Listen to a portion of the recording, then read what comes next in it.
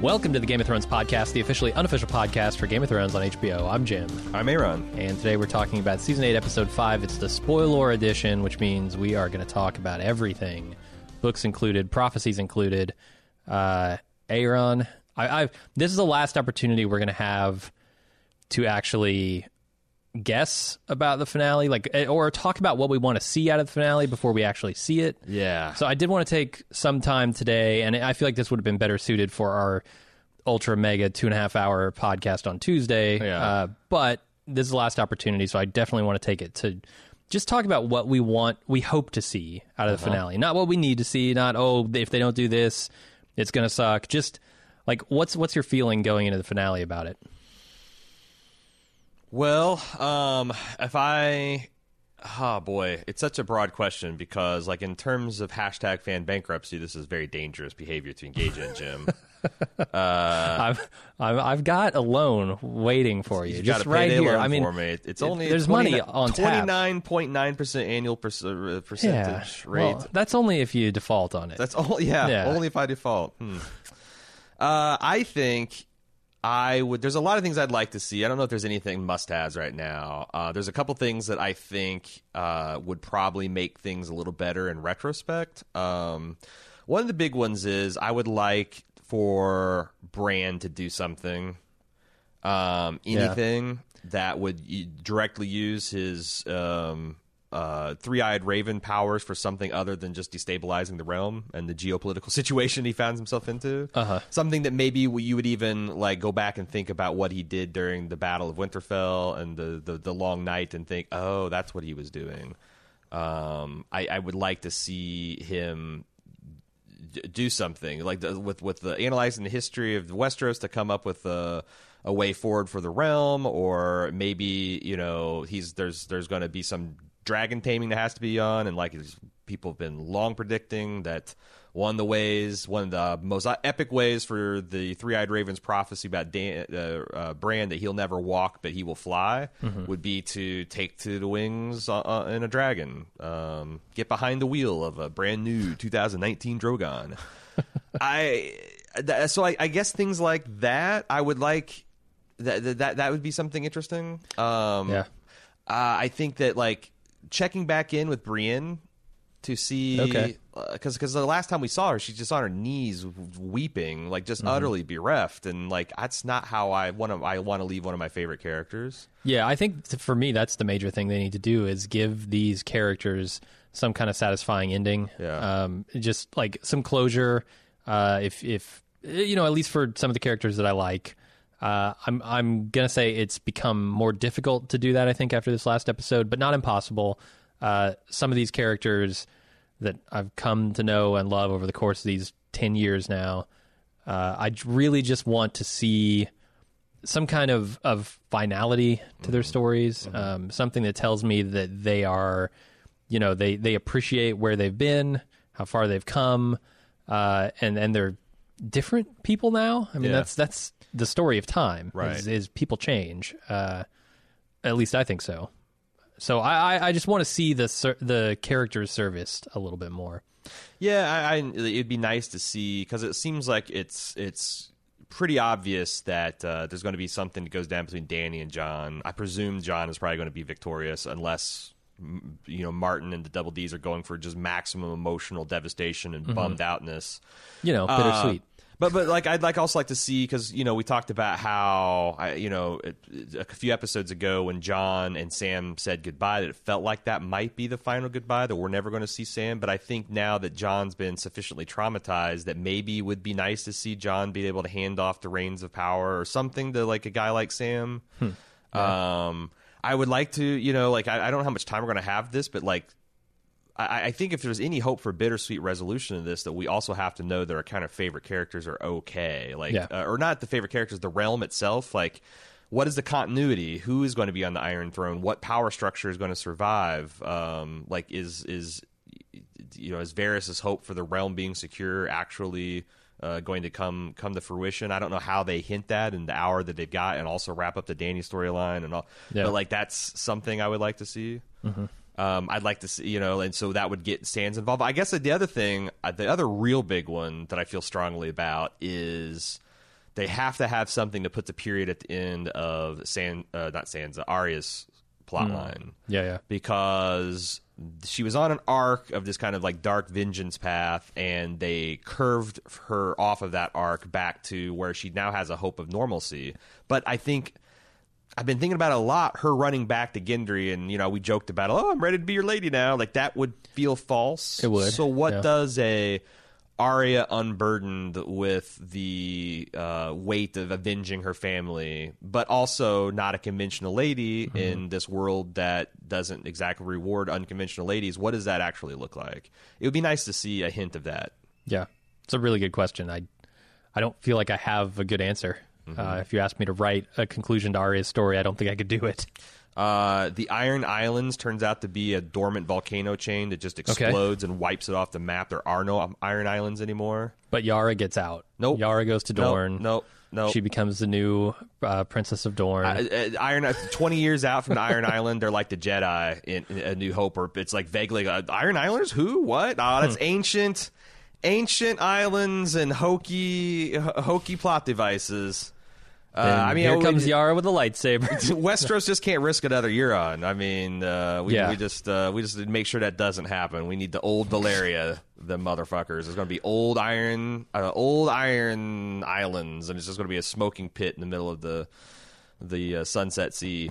So yeah, that's I don't know how modest those hopes are, because I think capping off a character as big as Arya is and also all the things they built with towards Bran and his gifts. Like, I feel like those are pretty modest goals, but I'm also worried that I'm setting myself up for failure too. Yeah, you still have a lot of characters that people care about. Davos. I don't know that Davos has much more story in this story, but the big one, I think, as a standout is probably Sansa, because you can't just leave Sansa as an adversary of Dany and just end her story that way. You need something for Sansa, whether she continues to be the Lady of Winterfell in this new set of kingdoms, whatever that looks like, or whether she, actually sits on the throne, perhaps, in some weird twist of lineage. Maybe she's also a Targaryen somehow. Who knows? But I think they need to do a little bit more with Sansa. Right. Okay. What else? I don't know. I think we should probably get to our spoiler section of the podcast, because that's what everyone's here for. Okay. I will say that for next week, I'm working on an outline with my co-author of Gods of Thrones, Anthony, where we're going to kind of do a deep dive on, going on the assumption that most of these plot points, like Dany turning evil, and even maybe Jaime with Cersei, that these beats are going to pretty much happen in the book. Obviously, the toughest one's going to be the Night King, because there's not even a Night King in the books, or at least thus far. But if we grant that this is kind of more or less the shape that George Martin intended, and then we're going to go and rewind it to where we are at in the books, because we've long talked about how the show has pared down a lot of the plots that are going on in the books to kind of bring us to conclusion. I was surprised when the Iron Islanders came back, because it seemed like that was one of the plots that they were kind of cauterizing. The reason the kind of Dorne collapsed like a souffle is because the Double Ds decided not to have that second stage ignition, where the Dorne, the Dornish leaders unveiled their plot that they had to try to take back the Iron Throne with the Targaryens. There's a lot of other the young Griff, this pretender false Targaryen that Varys and Illyrio were trying to put on the throne. There's a lot of there's been a lot of people talking about these theories and how they look like if you map them on to what the show has done, and how they kind of made a lot more sense. And we're going to kind of delve into that. I want to kind of get people's appetite warmed up for it by reading Ellis's D's feedback. And, of course, you can send feedback into GameOfThrones@baldmove.com.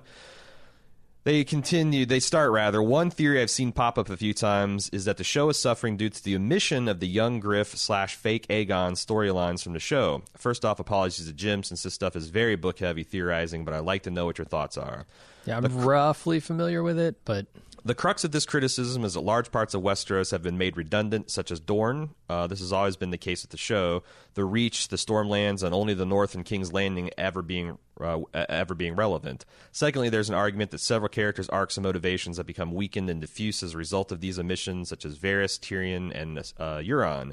These factors are said to contribute to the poor execution of the end of the show, since Daenerys' clear military advantage over Cersei had to be artificially reduced to level the playing field by making her advisors suddenly stupid, such as Tyrion, the Long Night plot only serving to halve her forces, and the capture of 3 characters such as Yara, Ilaria, and her daughter, resulting in her losing a large chunk of her Westerosi allies.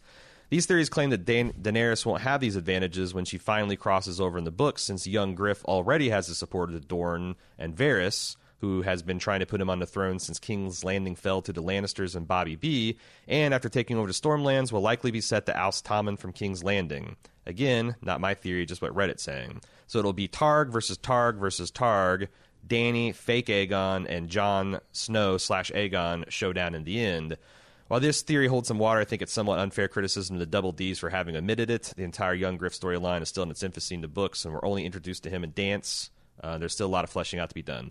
No, I want to say that, like, if when Anthony and I explore this, this isn't going to be a takedown of the Double D's, because I think when you're adapting the books and you're still thinking that you're going to get at least the Winds of Winter, so you get a better idea what George is looking at, and if you look at his end game, where, you know, here's the person that's going to, here are the battles that take place, and here's who's going to live and who's going to die, it'd be very easy in season 4 or 5 to be like, okay, well, we can just trim this plot and we can trim this plot, it doesn't matter. But then when you have to do the thing that Martin himself is having to do, where it's like, oh shit, we've got all these different pieces, how do we get them to where they need to be? That's when some of these weaknesses kind of expose themselves. So it's like, yeah, maybe if the Double D's could go back to season 5 and lay some of these, they would have, but they couldn't, and I'm not sure if it's a bad decision from when they made it. Yeah. So yeah, we're going to be the kind of like have like a 20-30 minute conversation for the spoiler edition next week, and of course we'll also be able to roll in anything that's come out in this weekend's episode, because it's possible, there's a possibility that I don't think that if you're like dead set into thinking that, you know, there was no straw that broke the dragon's back, that it's going to make everything all right. And if you're just fundamentally unsatisfied with the death of Rhaegar and how the Battle of Winterfell, I don't think it'll be enough to salvage it. But if you're kind of like in that roughly 1/3 of fandom that's kind of like, well, yeah, I'm disappointed, but I'm also not just like just fucking having a conniption fit over it. Maybe it could win over some centrist independents in the Game of Thrones election. Probably so. I mean, I was not one who had declared fan bankruptcy after that Winterfell episode and after the episode. How's your fan portfolio looking now, Jim? I've liquidated it all. It has not been enough to cover my debts, and therefore fan bankruptcy. I'm hoping that we can go into the next episode and just get some good character moments, some closure on all this stuff, and I'm looking forward to being a bankrupt fan next episode. He's got not but pocket lint and his last free burrito gift card from Chipotle. Right. But he's hanging on that card. Okay, so we got a lot of... I thought it's appropriate because, you know, it's tough. It's a spoiler podcast. We've always tried to look at the books, look at the show through the prism of the books, and one of the things that I found especially shocking is one of the kind of bedrock things I've always felt is that even if the show doesn't deal with the prophecy like the Valonqar, that gives us a hint to how I've said it many times. I'll be shocked if you don't look back and think, oh, okay, even though the show didn't go into the Valonqar prophecy, I can totally see how that would fit in. I don't know that Jaime and Cersei dying together being killed and crushed by King's Landing fits that. It doesn't exactly not fit it, but I feel like that this isn't the episode to start like sifting through the tea leaves and trying to figure it out. So this is going to be more of disappointed book fans trying to come to grips with what we saw in this last episode, as well as people who are trying to square the circle and say, actually, if you think about it. So if that sounds good, let's get into it. Before we get further into the podcast, I want to talk about what's going on here at baldmove.com. I'm not sure if you're aware, but there's another fantastic series on HBO right now, Chernobyl. which is a different sort of disaster from what we see for the destruction of King's Landing. This is very much a 20th century type of disaster involving a nuclear reactor exploding in Russia back in the 80s, and it's really good. It's got a great cast. It seems like it's got a lot of accuracy and drama to it, and we're having a great time covering it. As much as you can in a disaster like this, where people's faces are literally melting off. Over on our TV podcast feed, you can find that by searching for Bald Move TV in your favorite podcast app. And also this Friday, we're going to be talking about some other great television, such as Catch-22, the new series on Hulu, Fleabag, returning to Amazon, and also we'll be talking about our thoughts on the Muhammad Ali What's My Name documentary, also debuting this week on HBO. Also, we will early next week have full coverage of John Wick 3 Parabellum in the Bald Movies feed. That's also where you can find our Super Serious Film Fest. We just released Excalibur. We have one more film in that series, the Super Serious Film Fest Fantasy. Please subscribe to the Movies feed. Search for Bald Movies in your favorite podcast aggregator to find that, and subscribe so you can get all that great information. We'll also, immediately after the live recording of our podcast on Tuesday, we're going to go on twitch.tv/baldmove, me and Jim. We're going to be playing a browser-based Game of Thrones game called Winter is Coming. It's not a sponsorship or anything. We're just kind of wanting to kick the tires and check it out. And we're also going to be broadcasting our old gameplay footage of us playing through the old Forrester campaign of the Telltale Game of Thrones game as well. And if you're not familiar with us playing those style of games, we try to make all the bad choices. Most people try to do the right thing by their character. We always are looking to subvert your expectations, and a good time is had by everyone except for House Forrester. Finally, we have a bunch of merch. Merch.baldmove.com is where you can find some great t-shirt designs involving Bald Move and Game of Thrones. My book that I wrote, Gods of Thrones, is still selling at godsofthrones.com, and it continues to be 25% off. We also have the Stairwood pin design still available in limited quantities at pin-y.com. And as far as the merch site, still not too late to declare #fan bankruptcy. We have a t-shirt for the fans that have lost everything but the shirt on their back. Even if you got no shirt on your back, we got a shirt for you, merch.baldmove.com. And that's what's going on here at baldmove.com.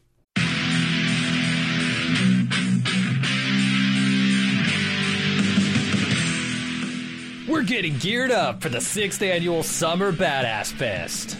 And while we're working on a slate of apex badass films to enjoy, we've got an early action-packed announcement to make. Just like last year, we're kicking off Badass Season with a live movie watch and podcast recording. We've rented out a theater for connoisseurs of action films and Bald Move fans that just want to have a great time. Unlike last year, this year's movie is top secret. Hush, hush. No hints, except it's incredibly badass. It stars an absolute icon of the genre. We're willing to bet most of you haven't seen it, and it's going to be an incredible viewing experience with a packed house of Bald Movers. Those of you who came to last year's screening of Total Recall know what a party it was. And those of you who didn't, now's your chance to experience it. Meet me and Jim, order some custom movie-themed drinks at the theater's full bar, then watch us record the full podcast for the movie.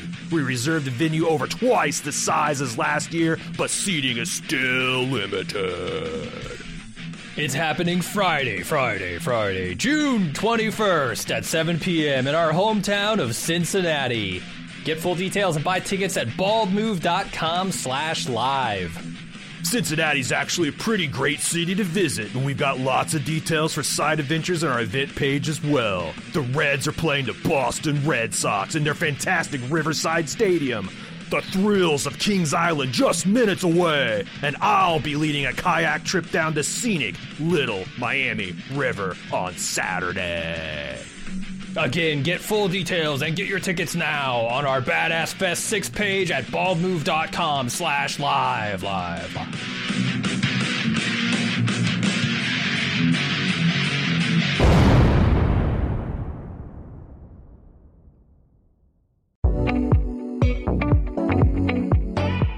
Here are the highlights coming up this week on Bald Move. For Prestige, me and Aaron are still extending our Shogun Afterglow with part 3 of our discussion of the 1980s TV miniseries. Last week absolutely shocked our sensibilities with Lord Toranaga doing the tango. What delights and horrors will await us this week? Then for Pulp, this Friday, join us for our latest prep session for House of the Dragon Season 2 as we take another look at the key differences between the text of Fire and Blood and the on-screen action for Season 1, and what they mean for the characters, story, and setting. Get your Valerian steel sharpened for the new season. You can find these and many other great podcasts by searching for Bald Move Pulp or Bald Move Prestige in your favorite podcast app.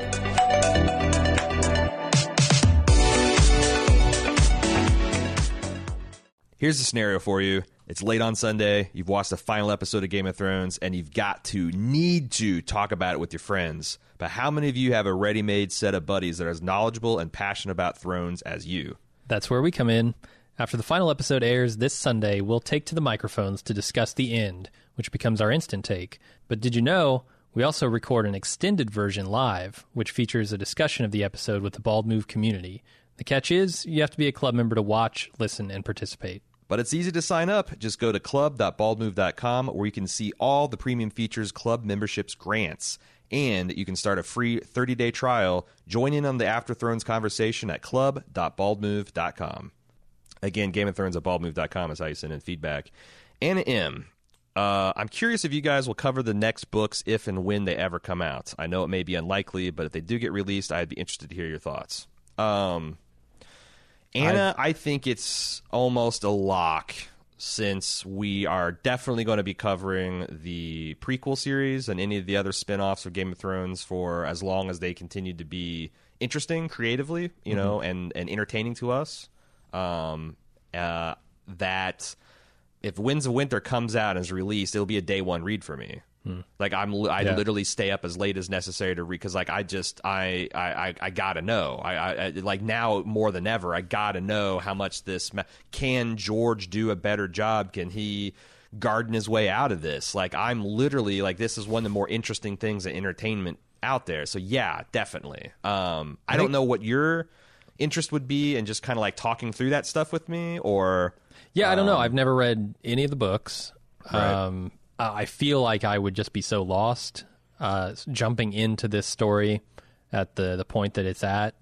Maybe I don't know if I could get up to speed in time to day 2 do a podcast. I think almost this would just drive fucking book fans crazy, but I think you could skip the first 3. I think you could skip Game of Thrones because they're very similar to the show. Clash and Clash of Kings and Storm of Swords. Just because they're very very faithful. But the big difference are happening in Feast for Crows and Dance with Dragons. So you read those two. Aren't they the worst books? Like you're telling me skip the good ones, read the bad ones. But you got all the good stuff to be good, and they're not bad. They're not like the first 3 are just very tight. Yeah, and everything you kind of see, everything's like after Game of Thrones, everything's ahead of steam that's building the things, and whereas Feast and Dance just kind of like spread out and kind of take their time to set up the geopolitical. I mean, imagine like if it's. I mean, the whole problem with these books, if I can be so bold, and I'm not the first one to say this, but George Martin intended to have a 5-year time jump. Show how these Stark children were going to, as young cadets, go out into the world and be brutally fucked. And get thrown to the mercy of their enemies, and then flash forward 5 years to see how they then you play their individual parts to get vengeance and to restore justice in the kingdom. And as he started doing that, his gardener tendency just realized, some of these guys are really well suited to do that, and others are just like, there's no way. Like you can't take Arya as a little girl getting on the boat to Braavos, and 5 years later she comes back and can switch faces and stuff. He's like, I gotta actually tell the story. I gotta tell the story of how Dany learns to be a queen. I gotta do all that stuff. And it's almost like, imagine if before Game of Thrones he had to tell the roughly 20-year piece of like the Roberts Rebellion and all the little petty jealousies and strifes and intricate planning that Illyrio and no, he just jumped right into the most interesting part of the story where all that shit was falling apart. Well, now Feast and Dance is all about the like War of the Five Kings is over and the shits are in control of King's Landing and Dany has kind of whooped Slaver's Bay. What does that look like? And what does that so it's interesting in a different way. It's interesting in a different way, but it's not the pulse pounding. Oh my god! Not that, but and there are those moments that George puts in there, but they're nothing like the Red Wedding. There's nothing like the beheading of Ned, stuff like that. So I saw that. Was it Barristan Selmy, the guy who plays him, was out there saying, "Oh yeah, George has got the books written. He's actually got both of them written. They're going to come out 2 months after the series ends." I've got a vicious, completely untrue rumor to spread about the books. George actually was offered a 2-book deal. He said, "No, I'll do it in 1." Yeah, yeah. That's the rumor I'm starting. Did you see that George came out pretty hard against this rumor? Oh yeah, I did. But he would if there's a top secret publisher deal that had an ironclad NDA, then you'd expect him to do that. But Ian's out there going crazy. But the good news is, just to get to your question, Anna, is I think that regardless of whether Jim is going to be up for that or not, I've got a lot of like friends in podcasting and like Anthony that would be happy to come in. I even kind of want to come back for Fire and Blood, to be honest. Oh yeah, and that comes out I think later on this year. Wait, I thought that came out last. This is the first volume. Oh, there are 2 volumes. There's 300 years of Targaryen history. We're only through the first 150, Jim. The Double D's could have done it in one volume. They only need 6 chapters. No. The publisher offers them 10, but they take 6. Okay, I think we've answered that thoroughly. James H. In this latest episode, The Bells, we finally get an answer to the question, what is Martin playing at? And how? The story of Fire and Ice will go down as the building up of a fanatical tyrant, with loyal followers willing to do anything for her, whose entitlement and lust for power corrupted her, and presumably her downfall at the hand of the prince that was promised. Which is a valid and even commendable story to tell. And in retrospect, I kind of think it's genius. The true threat was never the White Walkers, it was the humans, and it was right in front of us the whole time, but not the human we thought was the problem all along. I will say that, like, one thing I didn't mention in the our predictions, or I guess our hopes and fears type of segment, is it would be nice if they found a way to make the prince that was promised a little bit more of a thing. As much time as they've spent kind of promoting that theory in connection with the White Walkers explicitly, the fact that Arya is the one that killed them. So it'd be nice for them to come up with a clever way to retrofit that prophecy into, well, actually, the Lord of Light is keeping Jon around because he knows that this imbalanced situation caused Dany to go mad and that he was going to be a check. It'd be nice for them to acknowledge that is like a greater fulfillment of that. I don't know how they would do that. And yeah, it's so much harder to do it now than it would have been, 2 episodes ago. Yeah.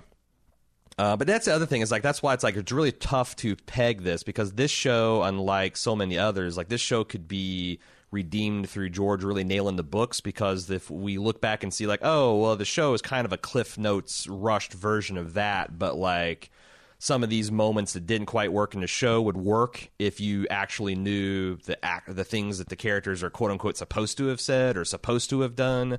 Kind of like the way the old David Lynch, I think, Dune movie works. If you're familiar with the Dune universe, is like, okay, this doesn't tell the story very well, but it does a great job of visually telling things like the Clegane Bowl, the destruction of King's Landing, and the Battle of Winterfell. Like I could see it being redeemed. And also, man, like, I'm impressed with just not even a week out how many people have gone through and started to do the connective things and show all the foreshadowing that went into Dany being the Mad Queen. I don't think it fully redeems how they did the plot, but like, this is just what people have had to do in a week. And what happens when new books come out? What happens when Fire and Blood comes out? If there's another fucking Dunk and Egg novel that gives a little... This show's got legs in a way that most shows, when they end, don't. Like Breaking Bad, you've got Better Call Saul, But like Lost, there's not going to be any more Lost lore that comes out that could potentially give that extra meaning if you were unhappy with it.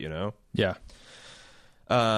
Moving on with James, the true travesty here is the narrative execution. Of course, these last 2 seasons have been forced through at breakneck pace, and have been failing the execution. And it's been a huge disservice to the previous 6 seasons of television, some of the best ever made. For those hoping Martin's books will play out differently, I think they'll be in for a rude awakening. I think the Double Ds have faithfully laid out Martin's bullet points. They just struggled to connect the dots. That's fine. I don't think the bullet points are bad, right? No. The bullet points could be amazing. Yeah. It's just those dots need to be connected. I mean, because I said that I didn't see a lot of people saying that they were just unhappy with Dany turning evil. That's not true. There's obviously a lot of people out there saying that, but there's Sure. There's But that smart wasn't us. takes on both sides and there's dumb takes on both sides. Like the people are just like, there's mad that Dany turned evil. That's not. I don't think that it's fine to be disappointed, but like it's a narratively valid choice, and there's certainly tracks that relate in that direction. You just didn't like it. And then I think the dumb take on the other side is like there's zero problems with execution and they did it and you guys are just pissed off and mad and oh by the way no one's ever happy with the way anything ends. Cough cough Avengers Endgame, cough cough Breaking Bad, cough cough The Leftovers. Like yeah, there's dumb there's the human condition is a fucking bell curve and you got goofballs on all sides of it. So Shaban says, I read the 20,000 or 200,000 fans signing a petition for season 8 remakes, and I have a plan. God. Have you seen this? Oh, have I ever? Yeah. Did you sign it? Did you sign it, Aaron? No, fuck no. Okay, good. Because these petitions are dumb. I think it would be damn interesting to see someone 20 years from now essentially do that. Like, we are going to take as canon up through season 6, and then we're going to reimagine season 7 and 8. Kind of like the way they did. There's precedent, because there is one thing that I can think of that's had the similar thing, which is Full Metal Alchemist, anime series. Yeah. The anime show started off really, really strong, and everybody liked it, and then it caught ahead of its manga roots, and it finished ahead of that, and everybody kind of hated it. And then they came out a few years later once the manga was finished and did the Full Metal Alchemist Brotherhood, I think, where they did it the way, and that was a lot more highly regarded. Like, I think there's room for, especially if the books come out and HBO still has the properties, like, why not do, I don't know what you would call it, Game of Thrones Remastered or Game of Thrones The Maester's Take, but yeah, like, you'd have to recast everybody, but like, end it with Dany and her fleet heading to Westeros, because I think most people the vast majority of fans were happy with Game of Thrones 100% up until then, and this redo books or season 7 and 8 with insights you get from Winds and Dream of Spring if is finished. So do you think that HBO would be willing to do that? Yeah, I think they would. I mean, the show is so huge for them. I think it would get people extremely excited. It would cause, a massive resurgence in like HBO Now subscriptions, and they would have every financial incentive to do it. People would be going back and going back and watching all the seasons to get but the challenge of that, because I think the one thing this show did just superbly is cast. The thing that you're going to have a real hard time is find a cast that can be these people. You'd have to do like essentially a Joss Whedon. Wasn't it Joss Whedon, or was it the other guy that did Star Trek, the reboot? It was Abrams. J.J. Abrams. Yeah. You'd have to do that level of casting where like people look at Chris Pine and like, God damn. Yeah, that's a fucking good young Captain Kirk. You look at Zachary Quinto, like that's a damn fine Spock. Like you have to nail it like that, and I actually think that's harder than just casting impeccable book characters, because then it's like people got their feelings but they haven't seen flesh and blood. Holy shit, that's Ned Stark. Holy shit, that's Queen Daenerys. Like, you've got to compete with that. It can be done, it's just very, very hard. I almost think it would be better to go back and do the entire series over. Like, I mean, look at Lord of the Rings, right? It's being rebooted already as an Amazon Prime original. Is it just whoa? Is it actually just the Lord of the Rings, the original saga? I thought it was so, but maybe I'm wrong with that. Yeah, because I thought it was like maybe Silmarillion type of stuff, but I don't know. They're calling it the Lord of the Rings. or at least from what I've read, which has been very little, admittedly. But yeah, I almost think it would pay to recast entirely, go back and remake the entire series, because who's not gonna watch it? You can watch the old ones, or you can watch the new ones and talk about them with your friends as they come out. That seems the way to go. Yeah, I mean, I've often wondered, we could be would anyone ever reboot the Harry Potter series? Because almost everyone agrees that was really well cast, and they're pretty happy with the way it went. And I know there's some purists that start quibbling with the later books that they didn't have every detail in, and maybe they didn't do justice by Ron's character, etc. But it's always risky to redo the whole all seasons 1 through 6 of Game of Thrones, because they're so fucking good. To redo it, you got to be at least as good, if not better. Yeah, if just do shot for shot. Exactly. But then why not? Why bother at all? Yeah, I don't know. It's a weird question. Yeah. And I think also there's zero reason to do this unless George finishes the books. Agree or disagree? Disagree. Huh, okay. I think like I said, the financial incentive would be strong. Okay. I think there are many, many people. A valid creative reason. Okay, yeah. that fans would be happy with just for the sake of being, So I think if you tried to reboot, let's call it a reboot, seasons, 7 and 8. Mm-hmm. A lot of fans would be cheering, a lot of fans would tune in, and a lot of fans would be angry, I think. The people who are really defensive about this and really love it and think it didn't have any execution problems would probably be like, this doesn't make any sense. Why are you doing this? Yeah. But I'm gonna predict right now that the overall tone of the discussion in future years about Game of Thrones is going to be an amazing show that ended extremely poorly. Lost, so many others that, just couldn't make it quite across the finish line. Yeah. And so I think once you get far enough out, 5, 10, 20 years out, the opportunity to reboot these last seasons just grows and grows. Yeah. Because people, the people who once were fans get a little bit of time from it. And I'm not saying their opinion will change. I'm just saying they might be up for let's check out how they do this remake. I mean, I would definitely watch it. Yeah. Yeah. I mean, just out of morbid curiosity, I'd be in for a Harry Potter reboot.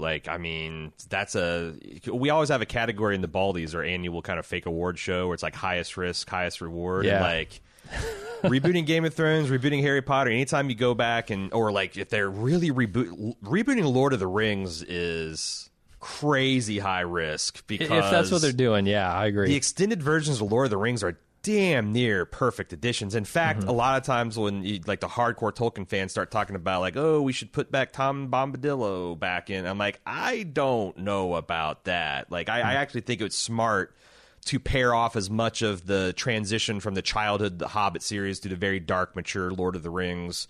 I just think that's a addition by subtraction for the type of thing they're going for. So going and doing that is you're off the charts brave. Maybe they're not doing it. Maybe it's when is that? Is that this year? I don't know. It's not as much on my radar as it needs to be, I think. I feel like as soon as I'm done with this podcast, I need to go and read everything I can find out about this project. Okay. It's one of the most expensive, or the most expensive television series ever produced.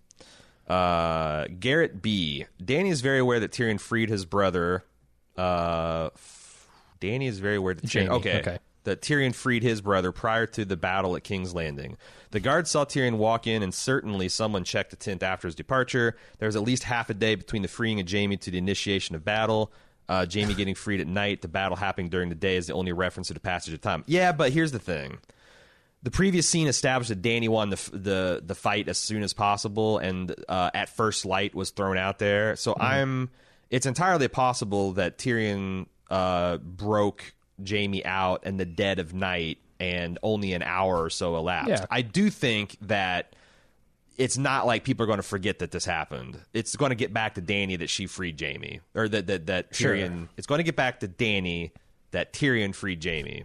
I just don't know if it has at that point. And there's some people building headcanon in that about that's why Danny snapped, and that's until they establish that's not persuasive, I don't think. No, you're free to do that. If Sure. that fills those gaps for you in the story, go ahead and do that, but don't act as if this is proof and everyone should believe it and just take it at face value. But I will say that it's entirely reasonable to assume that Dany's going to find out about Tyrion and maybe even Davos's play in the treachery, even though this is why I thought that's so dangerous for Davos to do. But we'll see. He continues, you said yourself in a previous episode, a little more wrongdoing, and I can see Dany losing it. I think her decision was unearned and out of line, but maybe this is a little extra push that was not explicitly shown to us. Well, if that's the case, it's a failure because it needed to be explicitly shown to us. That's the thing. That's what I've been saying. Like, they didn't show me the thing that would push Dany over the edge in that moment, and like, you got to show it to me, or I can't just infer something that isn't explained, that isn't on the screen. And we're not saying like beat us over the head with it. Like, it's like, I love the way they handled Varys poisoning Dany. Yeah. Like, you can easily breeze over that, and it feels like something. It's so subtle that he's discussing it openly, and you could miss it. Yeah. I love that, and I think there's ways you could hint to that, but like for example, right before the battle is joined, Dany kind of imperiously looks at Tyrion and it's like I will see how well your brother does in his when he returns with, or we'll see what your brother does when he returns to Cersei. Like, letting him know that she knows, and they don't have to spell it out to the audience how we know. Like, you can make those inferences, like, oh well, obviously the Unsullied told their boss, and their boss told Grey Worm, and Grey Worm told Dany, and then Dany probably made But you need something, because otherwise, how do we know that Jaime wasn't busted out at 5 o'clock in the morning and the sun rose at 5:15 and the Battle of King's Landing began at 5:30? Except for, I guess, the sun was too far up in the sky. Never mind. I'm sure a fan has calculated angle of the sun, and it was that fan is not me. I don't know, because it wasn't high noon. She didn't come straight out of the sky. It was wasn't first light though. Like 10 a.m. Maybe you're talking me into it, Garrett. And she's been circling for a while, looking for a good time. She's been waiting like for the sun hours. to be right in Euron's eyes. Yeah. I need the sun. I need you to diagram a sundial for me, Garrett. I need you to figure out how many degrees high the sun was, and then I can get back. I can get on board with your surmisal here. Okay, Leon T. I have seen and heard commentary that suggests the term Mad Queen is sexist and that the audience is judging Dany by different standards to male leaders and rulers. But isn't the term Mad Queen about how in this universe Targaryens are perceived? Isn't Dany being called Mad Queen a reference to the Mad King? Other female characters have done heinous stuff without being universally labeled as mad, Cersei being the most obvious example. Oh no. Oh, plenty of people, and myself included, have called Cersei crazy and psychopathic. Yeah. And I think that's an accurate description of her. Sure. I'm not sure the term Mad Queen means that males and females are being judged differently. I just think that this is how characters justify their actions to each other and themselves. In this universe, the perception of Targaryens is key to how laws and customs are defined in other parts of the kingdoms. It's one of the reasons that Dany is always going to have an uphill battle winning the hearts and minds. The common folk would be suspicious not because she's a woman, but because she's a Targaryen. This is especially true in the North, where the lie about Rhaegar and Lyanna was accepted as gospel. I don't understand anything about any kind of sexist angle on this. The Mad Queen is simply a reference to her father, who was titled the Mad King because of the lineage. Like, and the potential to commit the same atrocities that he was trying to commit. So I don't understand. I genuinely don't even understand where that's coming from. Fortunately, we have the next email that's got a female perspective on it. Okay. Anna B says, I've been grappling why Dany snapped and what she did and decided to burn innocent people when she had won the battle. I realized that she ended up being in the same situation that her father was in, and she ended up doing what her father would have done had he not been killed by Jaime. This is an explanation I found on King Aerys through the Game of Thrones wiki online. While Aerys initially appeared to be generous and wise, he later became spiteful of the power of others, especially that of his hand, Tywin Lannister, who had once been one of his closest friends. Eventually grew paranoid of his own family members and a small council. Commonly remembered as a Mad King, his reign became increasingly erratic and murderous. King Aerys was betrayed by his former friend and hand, Lord Tywin Lannister, who led an army under the false pretense of defending the capital at King's Landing. When Aerys opened the gates under Grand Maester Pycelle's counsel, Tywin proceeded to brutally sack the city. Aerys ordered Jaime to bring him Tywin's head before ordering pyromancer Rossart to initiate the wildfire plan. In response, Jaime killed the pyromancer before stabbing Aerys in the back and cutting his throat. Okay, so there's the background. Dany had been betrayed several times in the past, but she's always had people around who are loved and supported her. However, in Westeros, she has known nothing but betrayal and starts seeing betrayers all around her like her father. Even though she decided to help Jon with her dragons and armies to fight the dead and experience great loss doing so, she feels she isn't appreciated or loved in Westeros because Jon committed his betrayal. Thus, she is right in the same position of her father was before he died, except that she was winning the battle before she decided to burn them all, which is an important distinction. Huge. I don't think the only one either. I think that when she's looking over King's Landing as the bells are ringing, she knows that even if she does let the city surrender and take the throne then and there, she will never fully have the love of the people because the message about Jon is spreading, and as long as people know the truth about Jon, she will have betrayers all around her life trying to get Jon on the throne and overthrow her. So she decides to, like her father, burn them all because she'd rather people fear her when love is impossible. So actually, I think I might have goofed up the emails here, but I'm gonna go. So let's take it for granted that there are women out there who see Dany turning to like the Mad Queen. Not necessarily she went evil, but she's characterized as mad as kind of insulting or a slap in the face. I think that if I'm trying to square the circle, because there's a lot of dudes that wrote in that said that like the idea that Dany being the Mad Queen is being sexist is ridiculous. That this is what equality looks like, that if you accept that women are equal to men, then they should be equally as crazy and murderous and bloodthirsty, and all that stuff is true.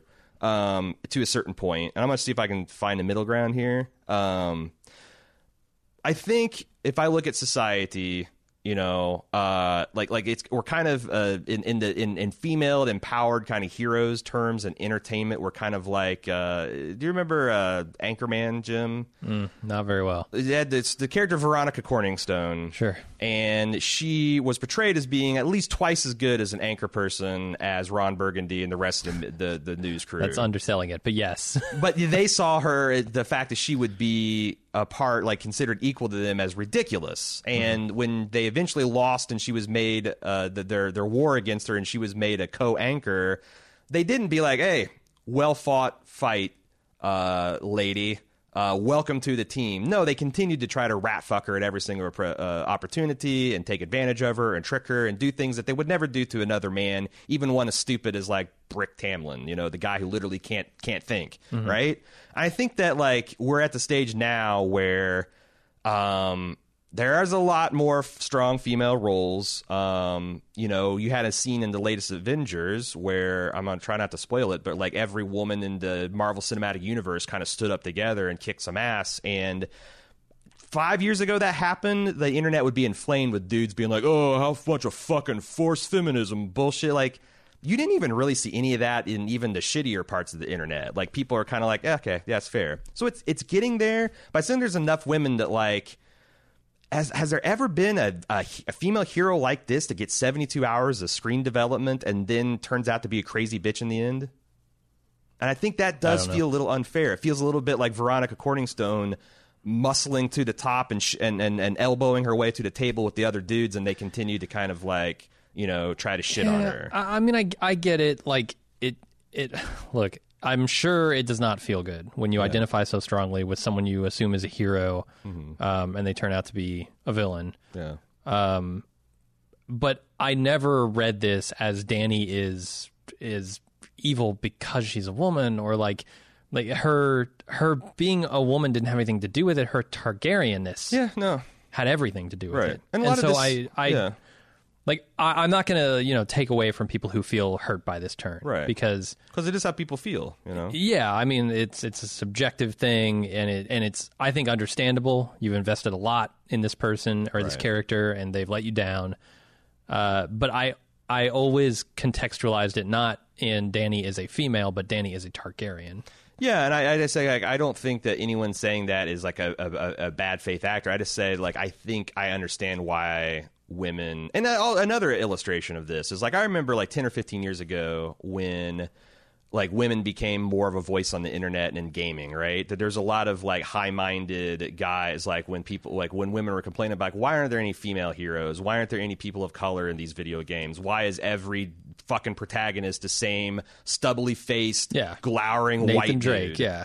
yeah. Like, why is and like a lot of these guys would come with this pious like, well, it's actually super sexist and racist for you not to be able to identify with the white protagonist. Why does it have to look like you? Flash forward 15 years later, where like, oh my God, why is this trans person in this game? How am I supposed to identify with this? Why? Oh, you're forcing Yeah. a black person. There's a woman in World War II. What is this bull? So it's like, there's, you know, like people have irrational feelings when the way they think and I don't think the women.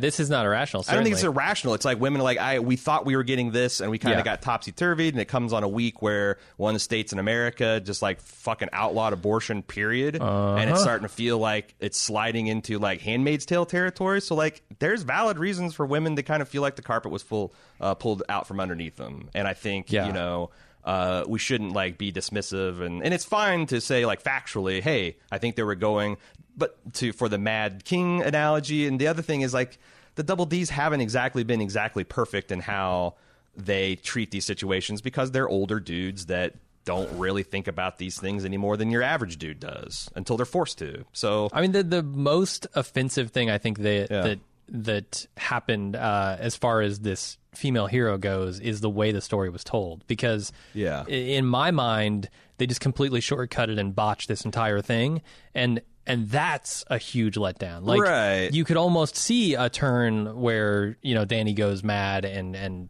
burns King's Landing if it was told better. And you might have understood it a little bit more, but it's just kind of double slap in the face when it's also poorly told. Yeah, it's like, not just we're taking your hero away, but we're doing it in this shortcutted, we don't give a shit kind of way. Yeah, if it was mad, like, and I think also if it was Mad Queen in the sense of her just being angry, like, you know, like in a wounded kind of a traumatized kind of way. But it does feel like the most likely explanation for why she snapped is that it is kind of some certain sort of madness that like King Air, you know, that's just this. The Targaryen. Like she just went fire and blood for no fucking good reason, even though every part and you know, we'll talk about this later on because there's a lot to unpack here, but like I think that's the other thing that stings too, because, you know, the crazy vindictive bitch has been like a slur thrown against women ever since men decided that they didn't like women getting uppity and demanding equal rights and equality in society. Yeah, and it's just such a shame because when the story is told this way, it makes it seem more like that's true, right? Like, oh, well, the dots don't connect, and therefore she's irrational, right? And she's doing this thing because she's a crazy bitch. Like, that shouldn't have even come into the minds of people watching this story. But when it's told so poorly, it has to. Like, or it doesn't have to. But in the people who are prone to that kind of thinking, it will. Or if you actually were trying to paint Dany as a hysteric, and you're like, hey, you know what? Equality is 2019. I'm perfectly fine telling a story where the female gets subverted and she's just fucking crazy and hysterical. Then take it on the chin, because like. Yeah. I mean, I don't know when it's going to happen. I don't know if it's 10 years from now, 20 years from now, 40 years or 50 years. Eventually, if things continue to go and we don't slide into fucking New Gilead, Handmaid's Tale territory, there will come a day where, like, you know, if the government's 50% women and men, and the boardrooms are 50% women and men, and like everyone feels like they're well represented, then you can do whatever you want with men and women in roles, and no one can ever say like, well, this is unfair, because everyone's got a voice and everyone's had their chance to have their tales told. I just think that we're like it's almost somewhat revolutionary vanguard to proceed with a story where, well, we can just make a woman crazy because it's 2019. Yeah, and now's not the time. Yeah, you guys had Captain Marvel, so like it's time for us to remind that you guys can be crazy. And you got one DC superhero and one Marvel superhero, and no, now is not the time for that shit. Yeah. So anyway, I just want to have there'll be more discussions to come. Let's see. Oh, Fidel A. I wanted to point out that your disappointment with the main issue of the last episode, Dany becoming the Mad Queen, may stem from a radical difference in moral systems. It's very clear that you're disappointed because you felt Dany's behavior is incoherent with Dany's history throughout the series. During the last podcast, you made it very clear that every time Dany killed someone, she was absolutely justified to do so. You guys even compared Dany's victims to Nazis.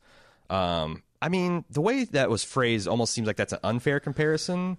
But, like, burning the slavers in Astapor, Like, they're literally using people that they view as subhuman for profit and treating them as slaves. Like, that is Nazi. I mean, that's like, you know, like maybe even, whatever. Wouldn't make that comparison with Tarleys, but... Right, sure. yeah. Tarleys aren't Nazis. They're like, Randall seems like a fucking asshole, but he's not... They just picked the wrong side. Yeah.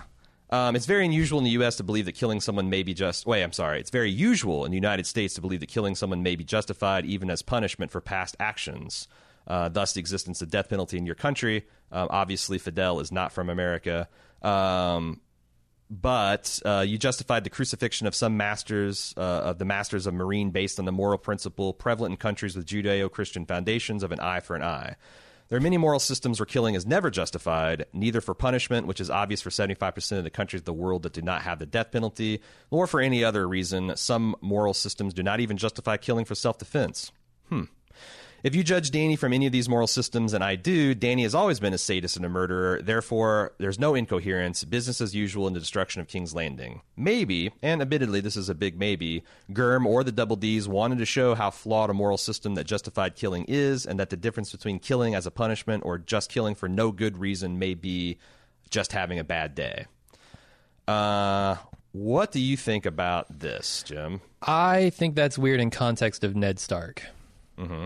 Ned Stark was never shown to be anything less than a truly honorable man, and he dispensed justice in the form of death. Yeah. So if that is truly their intention with the Double Ds or George Martin, they have failed. Yeah. In my opinion. Yeah, no, I mean, so that's the thing. Like, if they're really trying to do that and they're bucking the trend, because I'm anti-death penalty. But I'm not a total pacifist. I actually feel that any moral framework that cannot defend itself under any circumstances, like if there's a moral framework that says killing is justified and we're going to kill all pacifists, and the pacifists say, well, whatever you do, we're not going to defend ourselves, like, regardless of what is the absolute, like, unless you're appealing to like a higher authority like God, well, you can do whatever you want on earth, but there's a heaven and hell, and you're going to hell and I'm going to heaven. If you appeal to that, fine. That's a moral framework that works. But to an atheist like myself, if you're not willing to defend your life against a person that would deprive it, then I don't know what to do with that moral framework. It seems like if you won't defend yourself from the extinction of people that won't respect your moral framework, then what validity does it have? And I feel like there's a lot more people that identify with that than not. So, like, if that's the point they're making, again, just like if you want to make it the fucking Daenerys is crazy, do it and take it on the chin, but don't act surprised that, like, oh my God, I rustled everyone's jimmies because any violence whatsoever, even against slaveholders, is unjustified. I just don't agree with that. So... you've correctly identified my moral conundrum, I guess, here. Vanilla Pudding. I want to talk about Brienne. What they did with her and Jaime was inexcusable. I was all for this ship. She was told her whole life that she was ugly and undesirable, that she wasn't feminine enough to be loved. Their relationship was unconventional and briefly showed us that this was wrong. You can be strong. You don't have to conform to the gender stereotypes and standards of beauty that society forces upon you to be happy or to find someone who will love you for who you are. The strongest, most honorable, badass woman was just thrown away as a one-night stand, spelled K-N-I-G-H-T. Nice. I like that. Very nice. Yep. So he could ignore his whole character arc and go back to his sister because he's hateful and he never cared about the innocent. When he sacrificed his honor and killed his king for them. Brienne of Tarth is reduced to a woman standing outside in her pajamas, weeping over a man leaving her, and I just cannot abide this decision. I don't have, like, you're coming to the wrong shop if you want a defense of that, because I totally agree. Yeah. Like, that's just fucking straight up brutal to treat Brienne like that. And it's exceptionally cruel for Jaime to do so. Because, goddamn, what was he thinking? I mean, I can only go on the line that he delivers there, which is, I'm hateful. And therefore, I have no problem doing this to you.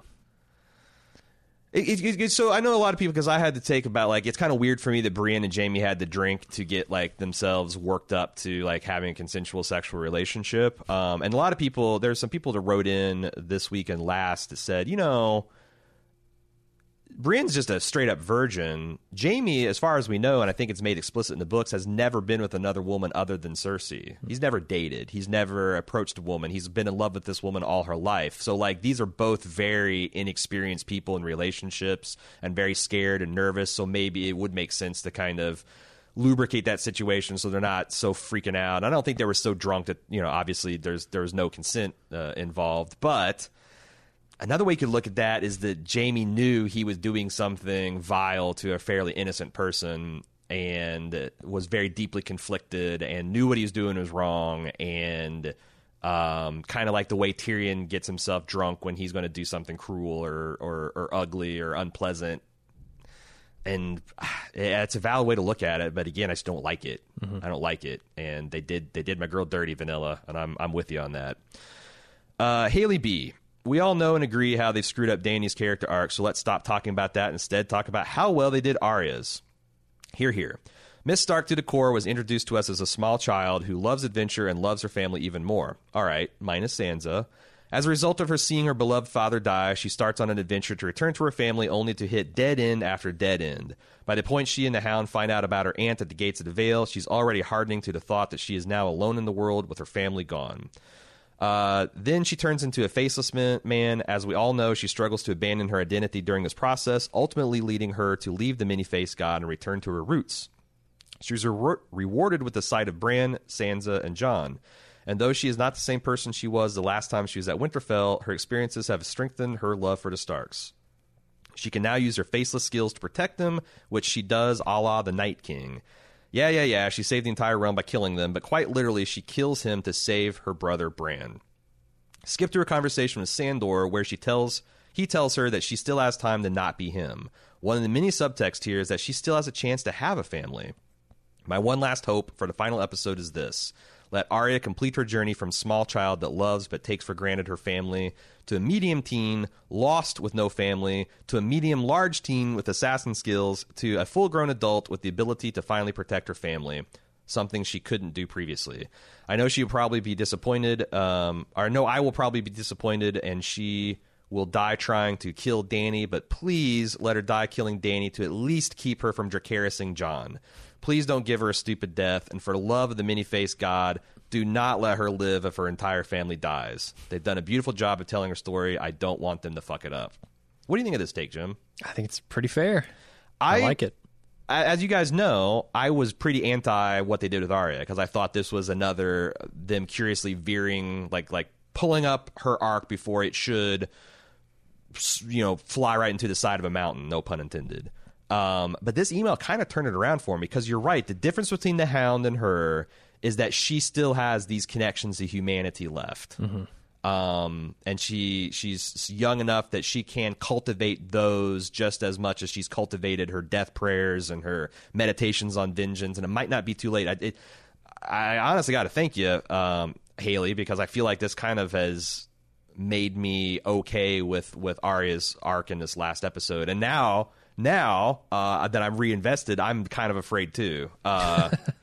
But it does seem like the one way for them to be faithful to this is to have, if she's going to die and she's going to die killing Dany, have it be an act of defense rather than just purely vengeance. So, all right, well, let's move on to the next one. Madman and father of Mad Max, George Miller, is back with another apocalyptic tale from the Australian wastelands. This time, we're getting a prequel featuring the origin story of Charlize Theron's character Furiosa, starring the Queen's Gambit's Anya Taylor-Joy in the title role and the mighty Thor Chris Hemsworth as the warlord Dr. Dementus. Furiosa promises more high-octane, slightly radioactive action and fun. Furiosa drives into theaters on May 24th, and we'll have our spoiler-free thoughts and impressions of the film, as well as a discussion of trailers and upcoming movies for everyone. But if you want to ride with us the full length of the podcast on the eternal highways of Valhalla, shiny and chrome, you're going to have to be a club member. Join today at support.baldmove.com. Get our full discussion of Furiosa and many more first-run films, plus tons of other bonus podcasts and ad-free feeds. Support.baldmove.com. Jill W., I am wondering if anyone has given any thought to Arya's seemingly miraculous escape from King's Landing being engineered by the Lord of Light. If she was, in fact, the reason Melisandre was in Westeros and the reason Beric continued to be resurrected, perhaps all the scene cuts during her escape was to allude to her being brought back again and again, and so could also explain the very implausible presence of that white horse, especially the blast with dragonfire. Everyone else around her was burnt Pompeii style, but Arya was virtually unscathed. Not sure how they explained this with only one episode left, though. Yeah. I do think there is something interesting. We mentioned this on that interview we talked about on the WCPO, the local Cincinnati television station interview we did yesterday that we mentioned in the show notes, but or the housekeeping. But there is this idea that Davos talked about, like after the Battle of Winterfell, when he's like, man, the Lord of the Light, what the fuck? Looks like he was doing this and doing that, and now he's gone. I don't even know what to think. And they told this very particular story of like Beric Dondarrion finished his service to the Lord of Light and died. Melisandre finished her service to the Lord of Light, died. There's one kind of these fire whites left, and it's Jon, or maybe Arya too. What if Jon's purpose is to, quote unquote, bring balance to the Force by the last of the ice killing the last of the fire, and then they both die, or he kills Dany and then he just dies because the Lord of the Light's done with him? Mm-hmm. I think there's, I don't know. What do you think of that theory?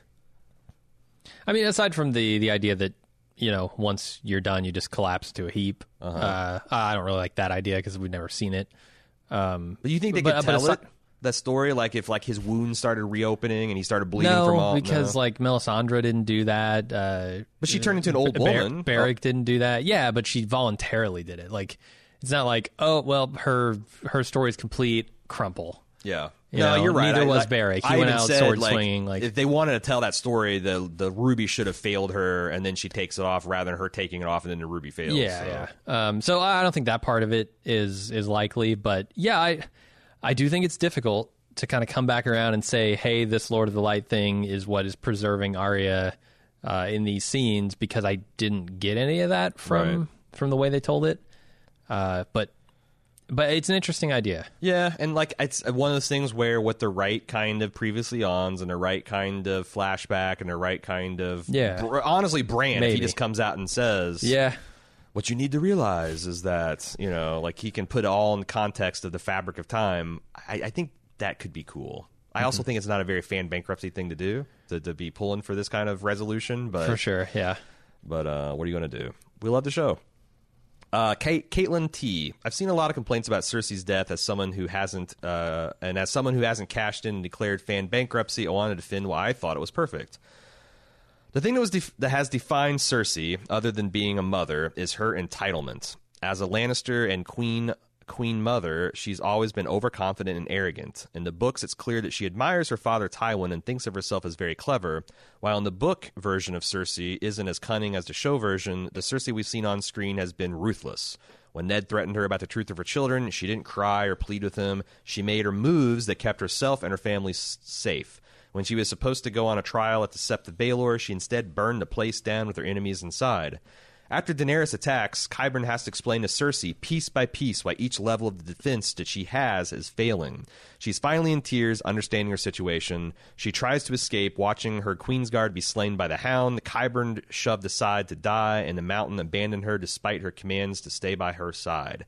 Everything's literally crumbling around her. Before Jaime arrives, she isn't looking for a way to surrender. She isn't trying to riddle out a conversation with Daenerys. She's looking to get out. She goes with Jaime looking for escape. She tells him she doesn't want to die, and then she is crushed. She told Sansa at the Battle of Blackwater that if Stannis men won, they wouldn't be safe as women. Many of them would be raped and impregnated by the morning. While it's unclear how the battle went down, she's prepared to kill Tommen and herself rather than be handed over to Stannis. When Cersei dies this episode, she denies them the satisfaction of having her executed. To me, this was completely in character for her. I don't That subscribes or ascribes some kind of intentionality to her Yeah, death. some agency and that I don't think she had. yeah, I don't agree that she made a choice there. I think she got pinned in a corner. She was lost and in- accidentally Right. got into a scenario she couldn't get out of. But on the other hand, like I think maybe you could say that she's doing her best to escape. She just didn't know how. Yeah, she is. She was afraid. I don't know. I guess I just resist any. I don't think there's any need to humanize Cersei. Like I she's think at that selfish point and it's she's impossible vain and she's for me. cruel at the for others at the expense of herself. And it's true that she had to do that to survive, but a large reason she had to do that to survive is because she has been vain and cruel and entitled ever since she was a little child. Yeah, it's sort of self-perpetuating. Go back and start blaming Tywin for the way she was raised, and you can blame the society for making her think that she would never be as good as a man. But you know, all the forces that twisted her into the monstrous shape she's in, regardless, she is actually a fairly monstrous shape at the end of the series. I agree, and So- it's that fact that sort of makes me not have any sympathy for her in the end, Right. and for that scene to not really resonate with me. Right. And I'm not saying like, I guess I said it's important to humanize people like Cersei because I don't want people to come away thinking that there's no way I could ever act in this way. You know, like I think like a wise human should always be on guard against their worst impulses and be aware of try to be as aware as their biases and how self-serving we can be as much as possible. And the more power and the more privileges we have, the more we should keep that in mind unless we want to live long enough to become the villain. So, but, you know, I'm also not going to fucking cry over Cersei. I might have wished that she had a better death, a more epic death, like dying relatively peacefully and instantaneously in the arms of your lover, being comforted doesn't sit well with me, but you know, that's like Fidel saying I'm kind of I do kind of subscribe to a little of the Judeo-Christian there should be some kind of like I feel like justice does require something more than that, but we don't live in a just world, and for damn sure nobody in Game of Thrones does. Yeah, I think the closest they came to ever humanizing Cersei for me was the shame stuff that she went through with the sparrows. That stuff came pretty damn close to making me feel some kind of sympathy for her. Yeah. Well, and not that, but like the I think the reason you feel for Cersei is because she's not getting justice. Like these fucking High Sparrow's insane too. Right. So, and they're all a bunch of fanatics. So it's like, yeah, you want Cersei to be brought to justice, but by someone that's sane, not by someone that's even maybe more capricious and insane. You want that justice to be righteous, not some kind of, you know, more fucked up version of Cersei taking Cersei out. Right. Yeah. Josh F. The capital punishment example that Aaron gave during the main podcast was kind of ridiculous to me. I have to assume it's a rebuttal to people pointing out that the man she executed in Season 5 as evidence that she was teetering on the edge of madness, but that simply does not compare in any way to the man being accused of an actual crime, being given a trial, and being executed regardless of his guilt or innocence. Here's what happened.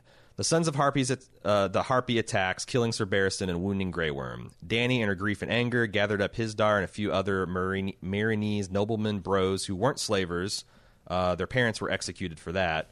Dany says nothing of the specific crime and simply scares them by talking about her dragons being hungry.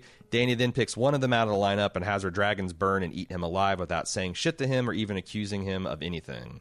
She does this purely as a fear tactic to get the others to talk, not as punishment, execution. And it fails miserably because none of them were guilty. She even gets a crazy, bloodlusty look in her face when she's talking about how they might all be innocent and she should maybe let her dragons decide. How is doing that in any way comparable to innocent people who are being tried for crimes using actual evidence and being wrongfully convicted being executed as punishment? Well, the problem with analogies is they're never perfect. And if you want to tear them apart to find the one thing that invalidates it, you certainly can. But the way I see the world is, and at least in America, I can't speak of anywhere else in the country, that I've been persuaded that's by many, many studies that there's something between 2 and 4% of people in death row that are innocent. So governors, and there's like half of the states in the union still practice in some form of capital punishment. The governors who could pardon these men are saying that they're fine with 1 out of 20 people that they execute being innocent. I find that to be in opposition of the other frequently stated judicial justice principle in America, which it's better to let 100 guilty men go free than to punish one innocent man.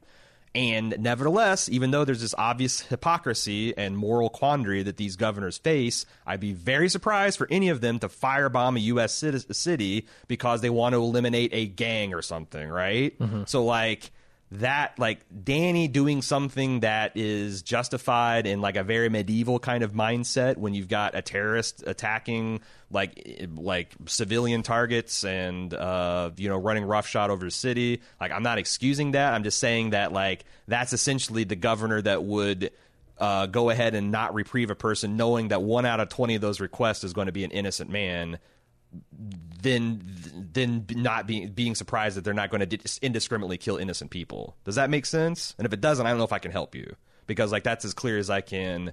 The analogy's not perfect. I'm just showing, like, trying to illustrate how I view the world and the conclusions I came from watching this episode. Heather L. I'm curious on your guys' thoughts on the next episode, though. Wait a second. Can I have another take on that? Heather L., I'm curious on your guys' thoughts on the next episode as far as the following point. It feels like it's headed towards Danny dying, but what I haven't heard anyone talk about is Drogon's reaction to this. If and when Danny dies, how will Drogon take that? Is there enough of a bond that he will feel the loss and go on a path of destruction out of grief? Will Jon, as a Targaryen, be able to calm and control him? Will he fly off into the sunset back into the history books? I know this is a minor plot point, but it's been eating at me that I haven't heard anyone else discuss this. That's a great question, because you've got the biggest baby in the world that's very protective of its mother. You got to have a plan to deal with the dragon if you're going to kill the dragon, the mother of dragons. Yeah, I would think so. I mean, Jon has some affinity with these dragons too. But yeah, but if he goes up and stabs Danny, runs her through right in front of Drogon, I doubt that's going to carry the day. Yeah. Yeah, I don't know what method they would have of dealing with Drogon. Yeah. At this point. Yeah, I don't know either. There's lots of pieces here to work with. Like, you've got Arya, who's a skilled assassin that might be able to. What if they kill Danny and just Arya wears Danny's face permanently, just to be a surrogate mom for Drogon until he's ready to grow up and move out of the house? Yeah, how many goats do they have? Can we get like a whole bunch of goats and sort of bribe Drogon into? Yeah, like, maybe we can distract him, like leave some goat crumbs, and he can follow the path out into the wilderness, and then we can kill Danny, and Drogon will come back and be like, "Where's Danny?" And be like, "I don't know, she left." I do think Drogon's going to die though, because I would think so. It's just almost because he's too big of a man. The other thing is I don't know what kind of wrap up, like. What kind of... I've always expected that there'd be at least an entire episode devoted to, like, what Westeros is going to be doing after all of this is done. Like, what kind of trajectory. It doesn't seem like that's going to happen. Or if we get it, it's going to be, like, 5 or 10 minutes at best. But I never thought the dragons would be part of Westeros going forward, because it's just too... whoever has the dragons has all of the de facto power. Yeah. Like, even if there is some kind of constitutional monarchy, even if there's some kind of democracy, the person that has the dragon has all of the power. They can share it, but if someone replaced them and had the dragon now, then you're fucked, because you just can't go against it. Like, it's just too. It's like one person having nuke and no one else has nukes. So I think he's got to die, not just to pave the way for killing Danny. It could possibly be that someone just heroically sacrificed himself to kill Danny, knowing that Drogon's going to kill them. It could be that's why we kept Bronn alive. And then Drogon just kind of flies off to, like, old Valyria or something. Just like goes to live with the Stone Men. Yeah, yeah. So what did Bronn say to Jaime and Tyrion? Like, you guys aren't allowed to die. You can die. You're not allowed to die by a dragon. You're not allowed to die by sword. Only I'm allowed to kill you. Jaime's dead. Tyrion's not. Is there a scene where Tyrion's like, "Look, Bronn, you want Highgarden? You got to fucking earn it. One more thing, Bronn, because Dany's not going to give it to you. You have to do." So I could see. I mean, he's already shot Drogon once before. Also, there is no better offer on the table at this point for Bronn, right? Who's kind of pushed all his chips in the middle with Tyrion and Jaime, right? So I don't know. I wouldn't be surprised to see Bronn involved in the disposition of Drogon and Dany, because otherwise, what the fuck? Why bring him into season at all? Yeah. He'll be back. We'll see Bronn one more time. Yeah. Mallory W. I know others have probably had the same take, but I'll jump right in. I'm a metalsmith, so I've always been interested in the way Game of Thrones has used jewelry over the course of the series. Like you, I was captivated in the moments leading up to the execution when Varys removed his rings. This is a very deliberate act, and there's a split second of focus where we get a glimpse of his rings twisting around his finger. It looked to me like there were several gemstones missing from their settings. I think this is a clear indication that Varys is trying to poison Dany, as the show has hidden poison in jewelry before, such as Sansa's necklace leading up to the Purple Wedding. There's a long history of poison rings throughout art history. It doesn't look like Varys removed all of his. There's a larger signet ring, for example, that didn't seem like it was placed in the chalice. So I'd guess that there's more in store for these little rings other than their 5 seconds of fame on screen.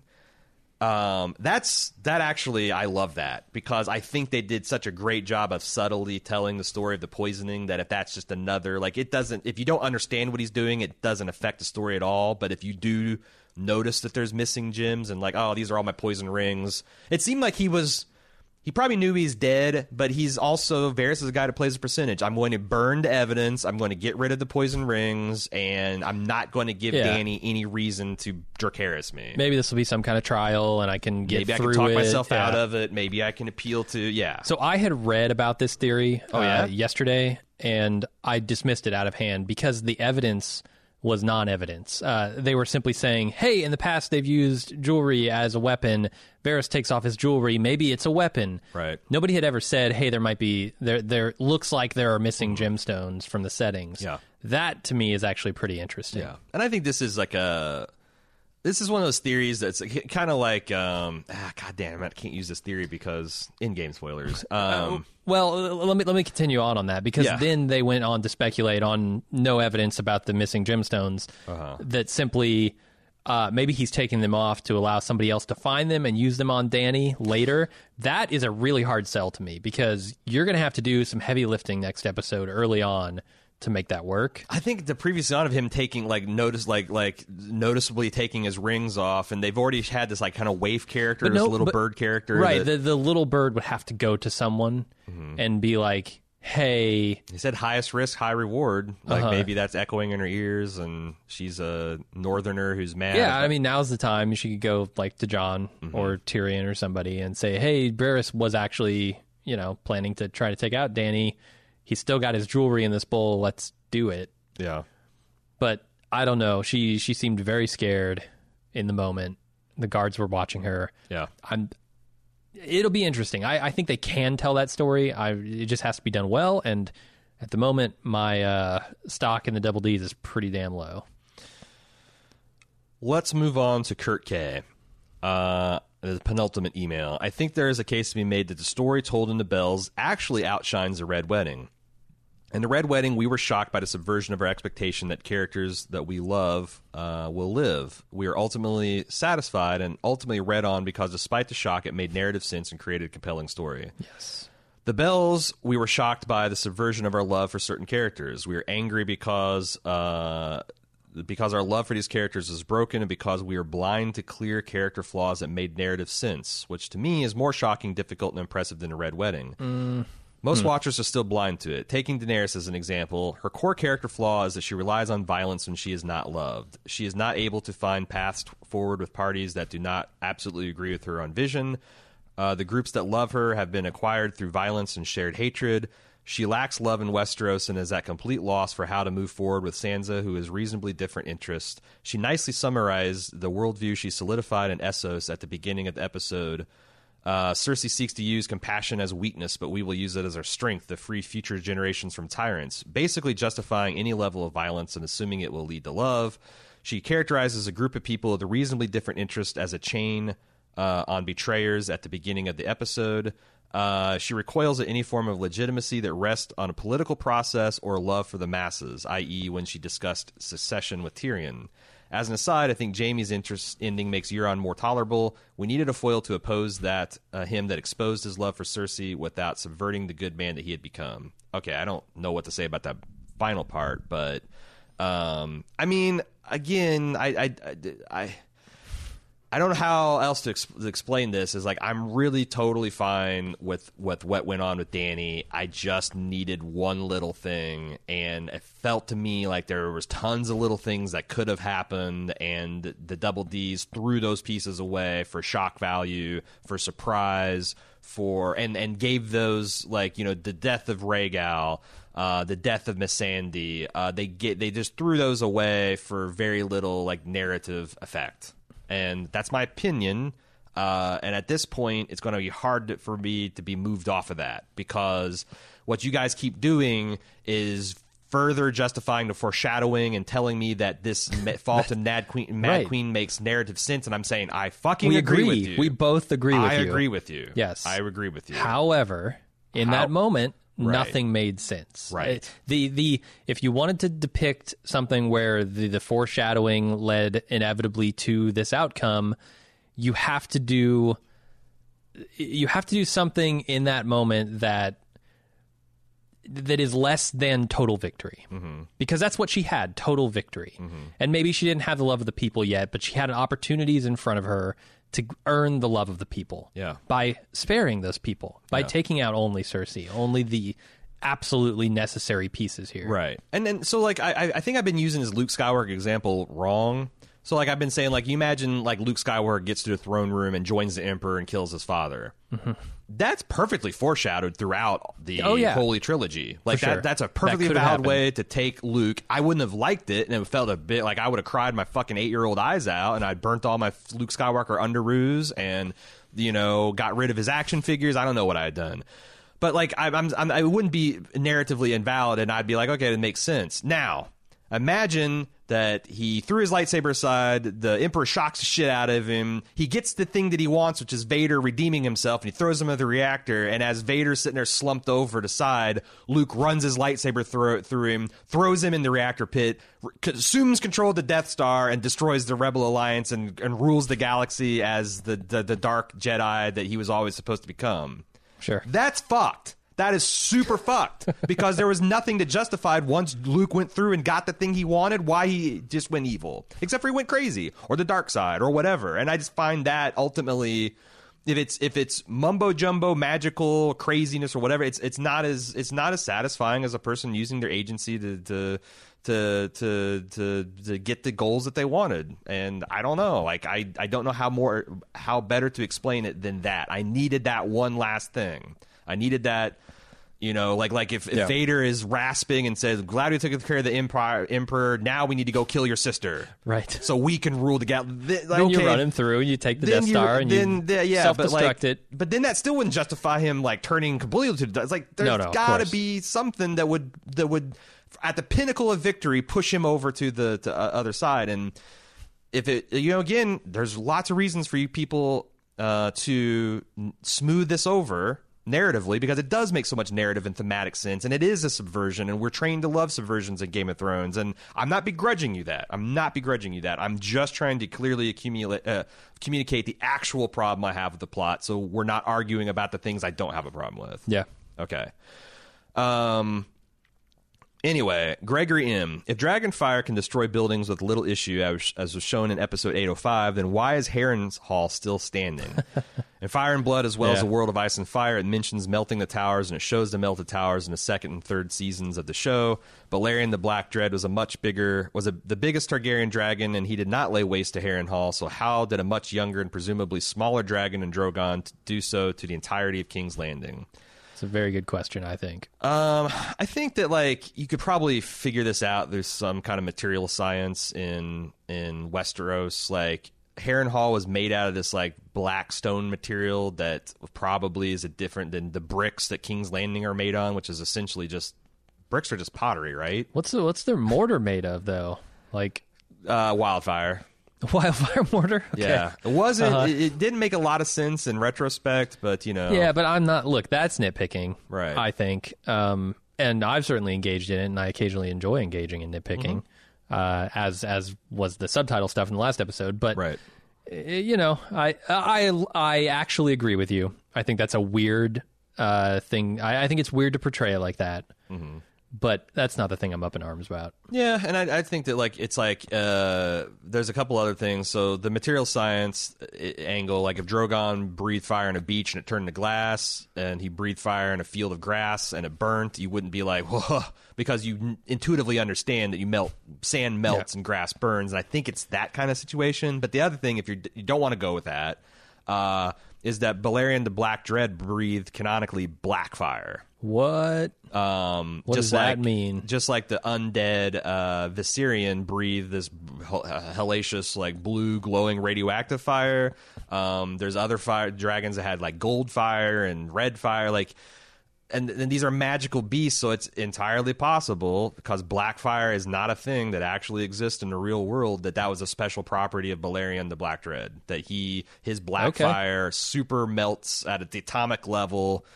It's like that that air purification system we were selling a couple of weeks ago. It just rips the castle structure apart at the molecular level. Or maybe that's that's Drogon's thing, and Balerion had the black fire, which is more of a melty type of fire.